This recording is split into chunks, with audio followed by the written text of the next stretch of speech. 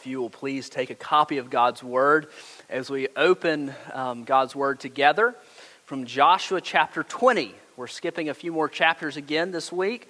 If you're using the NIV and the pew in front of you, that's 362. 362. If you're using the ESV on the ends, that's 247. 247. Let's pray and ask for the Lord's blessing upon the reading and preaching of His Word. Our Father, we need you. We need you greatly. We pray that by your Spirit, you would help us to understand your word this morning. That you would work it into the nooks and crannies of our hearts. And by doing so, that we would know you better, love you more, and become more like our Savior. We pray all these things in the name of our Savior, Jesus. Amen. Joshua chapter 20, verses 1 and following. Hear now the word of the Lord. Then the Lord said to Joshua, "Say to the people of Israel, appoint the cities of refuge of which I spoke to you through Moses, that the manslayer who strikes any person without intent or unknowingly may flee there. They shall be for you a refuge from the avenger of blood. He shall flee to one of these cities and shall stand at the entrance of the gate of that city and explain his case to the elders of that city. And they shall take him into the city and give him a place, and he shall remain with them. And if the avenger of blood pursues him, they shall not give up the manslayer into his hand, because he struck his neighbor unknowingly and did not hate him in the past. And he shall remain in that city until he has stood before the congregation for judgment, until the death of him who is high priest at the time. Then the manslayer may return to his own town and his own home, to the town from which he fled." So they set apart Kadesh in Galilee, in the hill country of Naphtali, and Shechem in the hill country of Ephraim, and Kiriath Arba, that is Hebron, in the hill country of Judah. And beyond the Jordan east of Jericho, they appointed Bezer in the wilderness on the tableland, from the tribe of Reuben, and Ramoth in Gilead from the tribe of Gad, and Golan in Bashan from the tribe of Manasseh. These were the cities designed for all the people of Israel and for the stranger sojourner among them, that anyone who killed a person without intent could flee there, so that he might not die by the hand of the avenger of blood till he stood before the congregation. The grass withers and the flowers fade, but the word of our God shall indeed stand forever. I didn't know when I planned this sermon that I would be attending 2 funerals in 5 or 6 days. And so this text has become a little more meaningful to me these last few days as we concentrate on 2 themes: the value of life and the justice of God. I think it's easy to say that we don't value life quite as much as God does. It's kind of a simple statement and a fairly obvious one, and perhaps understated. We don't value life like God does. We can look at that in a lot of different ways. We could spend a lot of time thinking about this. We don't value our lives and the gift that God has given to us, but we certainly don't value the lives of others as God does either. We live in a culture that is becoming increasingly, as a man named Francis Schaeffer said decades ago, a culture of death. A culture of death. Even as we watch movies and we look at entertainment and involved just in life in general, we are faced with death in a flippant manner, in a way that does not do justice to the value and sanctity of human life. I was watching, I'm not going to recommend this movie, it's PG-13, I don't want to do that, but I was watching the new Star Wars movie last night. And even if you have seen the original Star Wars movies and compared it to this one, you will note the cultural shift that has happened and how much we glorify death, not the good glorification of it. Even in the decades since the last one was released in 83, the original ones, the first 3 we won't talk about, but the last good one was made in 83, and a great change has happened in our culture, even in those decades. We think about the broad categories, the obvious categories like the 58 million unborn babies who have been slaughtered legally since 1973. That's 11 times the population of the state of Alabama. Or as we think about on the other end of life, as we think about euthanasia and how it's becoming increasingly accepted in our country in states like Washington, Oregon, California, and Vermont. But then, those are the obvious things. And it's easy to talk about others, isn't it? But when we bring it a little closer to home, perhaps when we think of the 108,000 children who are ready to be adopted in our country. There are many more in orphan or foster care, but 108,000 are ready right now for adoption. We think about the thousands caught up in human trafficking across our country. It is a reality. And the millions around the world. Or let's bring it a little closer to home.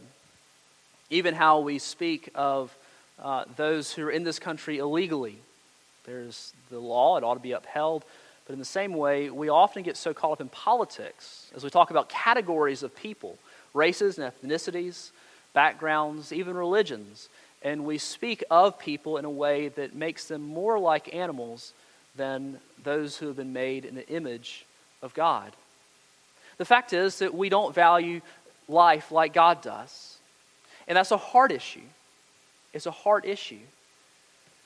God has sought in His Word, as He has revealed Himself to us, He values life for lots of reasons. We're going to look at some of those this morning. And not only that, He seeks to preserve it. And I think that is our call to us this morning, is we are to value life more and to seek to preserve it more. The text that we find this morning, we find in Joshua 20.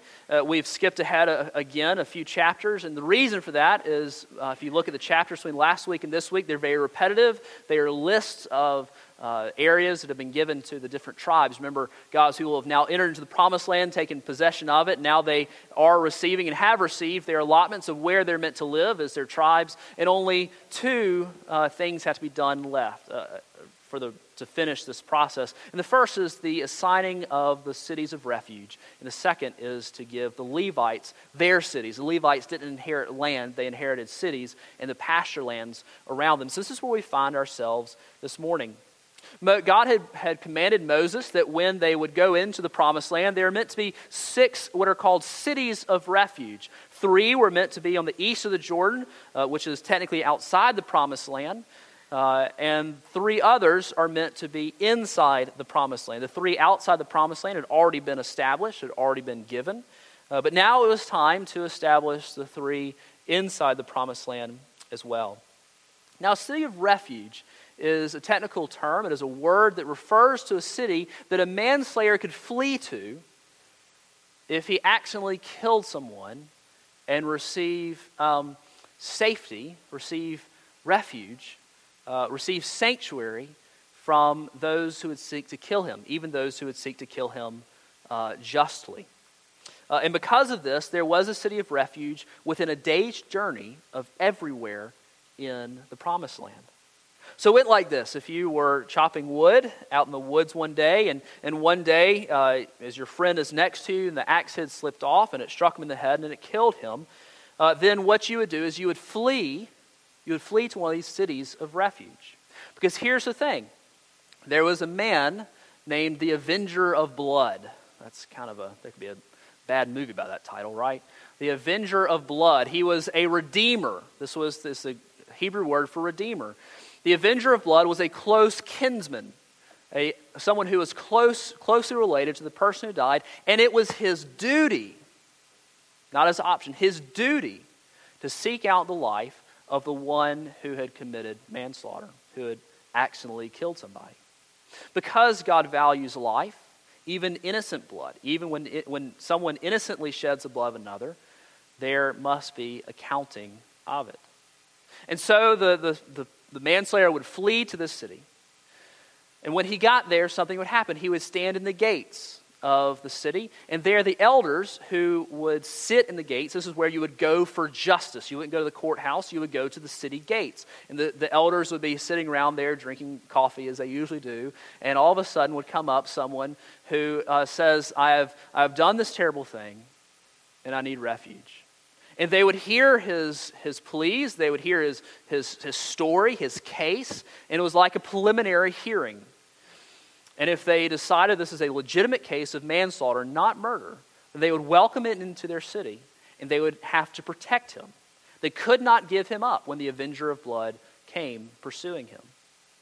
Now, then what would happen, and this is piecing together some other texts as well, the manslayer would be transported, given safe passage back to his city, back to the town where this happened, in order that he might stand trial before the congregation, as we read in verse 10, so that he might not die there by the hand of the avenger of blood till he stood before the congregation. And it was here that you had to have two witnesses in order to say this was not manslaughter, but this was indeed a capital crime. This was murder. The threshold in Scripture for capital punishment is rather high. And I think in some situations, even higher than our own society. You had to have two direct witnesses in order to convict someone of murder. Now, if the manslayer was acquitted, if the congregation decided that this was indeed an accident, then this person would be given safe passage back to a city of refuge where he would live out his days or until the high priest died. And upon the death of the high priest, if he was still living, if the manslayer was still living, then he could go home and live again amongst his people. Or what are we to pull out of this passage for modern application? Certainly we don't have cities of refuge anymore, and there are legal protections for those who accidentally lead to the death of others. What are we to pull out of this? Well, I think we can find two themes that are very important. And the first is that life is sacred. Life is special to God. God values life. And the second, and we won't spend much time on that this morning, is that God is a God of justice. Justice is not miscarried when this process is followed, but God is a God of justice for all those involved. If you will, turn to Genesis chapter 9.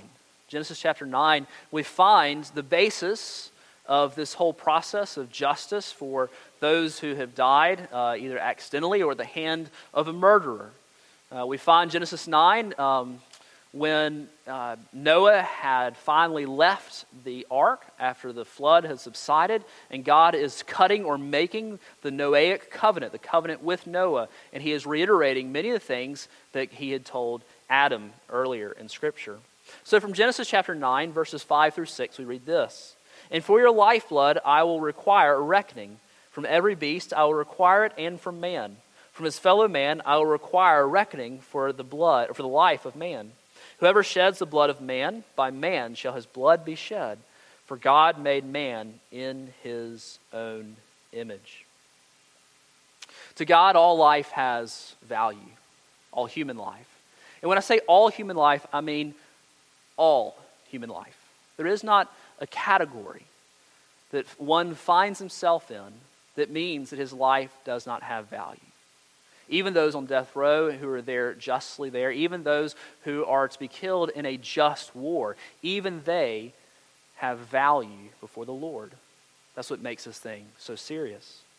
The Bible clearly upholds that capital punishment is legitimate, but with a very high threshold for evidence.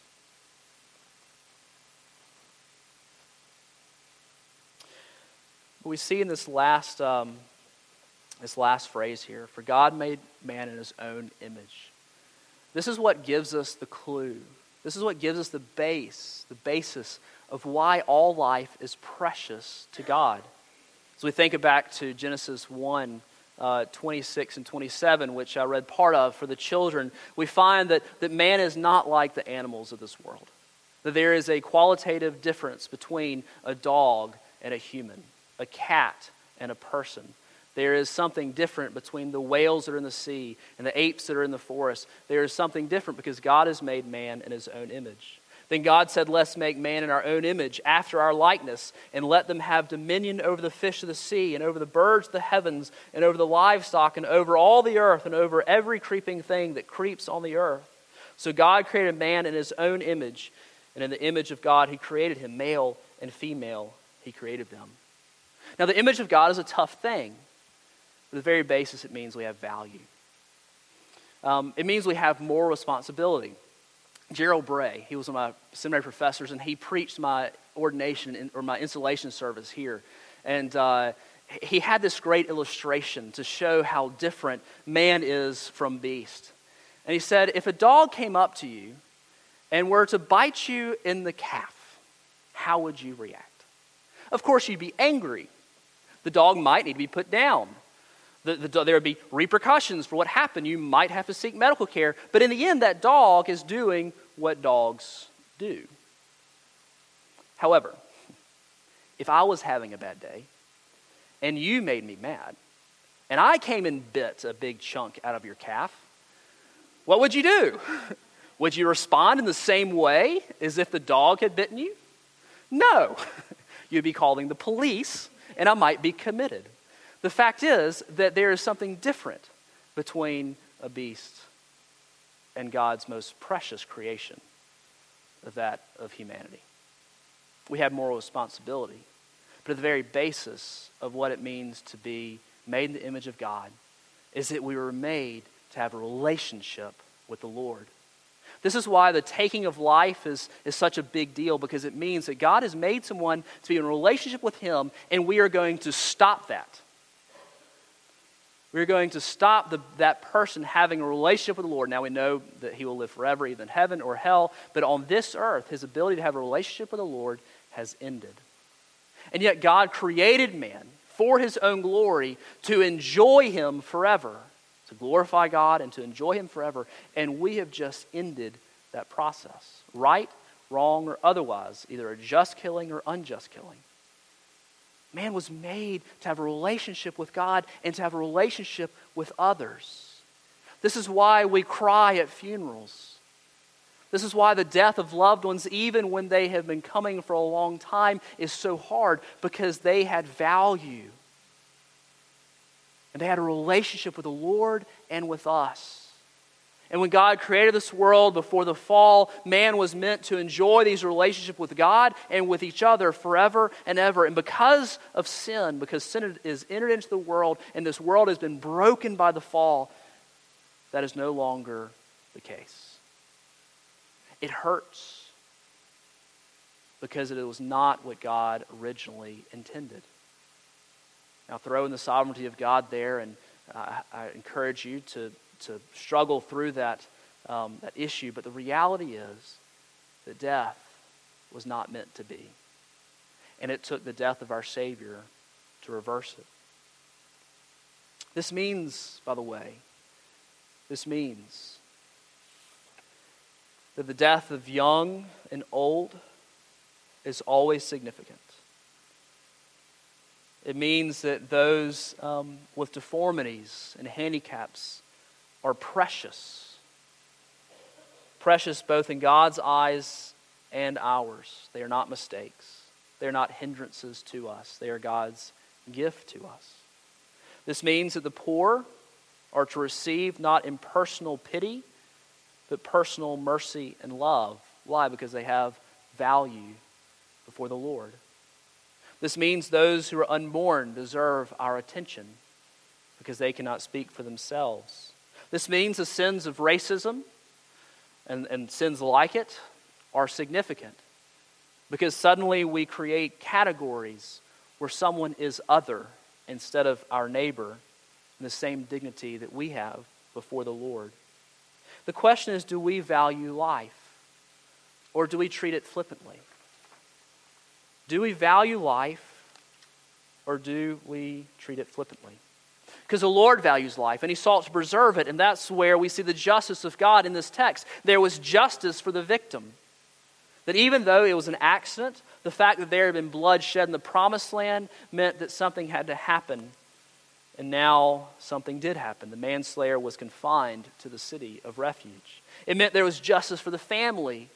They would not have to be in the presence of the manslayer for the rest of their lives. Indeed, remember that there weren't any social safety nets. And so the death of a husband, of a father, of a brother, the man of the household, could completely ruin a family if there wasn't anybody else to work the fields. But it also meant that there was justice for the manslayer, because he has value too.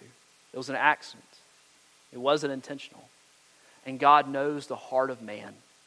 He sees through our motives. He knows what's going on. And so there's justice for him too. He is innocent. And we should not seek the shedding of innocent blood just to fix a bad problem. God is a perfect judge. And as the perfect judge, he has to deal with sin. Because the reality is that we don't value life like we ought to. And as we think about the passage in Matthew chapter 5 when Jesus is speaking on the Sermon on the Mount, and he says, it's not just when you kill somebody you commit murder. It's when you call someone a fool, or when you are unrighteously angry at someone, then you're a murderer as well. And what we find is that we're all murderers, every one of us. And we don't deserve to find the refuge of the city of refuge, for oftentimes we mean it. And as we look at the rest of the law of God, as we think about our God being a God of justice, suddenly we find ourselves that we're not just murderers. We're adulterers, thieves, idolaters, liars, blasphemers, covenant breakers, Sabbath breakers, and the rest. But this is where we find the gospel. That God still values our lives. He still values the lives of those people who are in rebellion against him. And what did he do about it? He sent his son Jesus. And in not preserving the life of his son, he preserved and saved our lives. By the death of our Savior, we were raised from the dead spiritually. And by his resurrection, we will be raised physically one day when he comes again. See, there's hope. There's hope when we don't value life because God loves us. And he sent his son to die for us that through Christ's death, we might have eternal life. That if we trust in him, we will have refuge in that great heavenly city, the New Jerusalem, when Christ comes to usher in the new age of all of eternity. Let's pray. Father, we thank you that you value our lives, our souls, the lives of your people enough that you would forfeit the life of your own son and that you would crush him with the weight of your wrath that we might have salvation. Father, calls us to value life more than we do.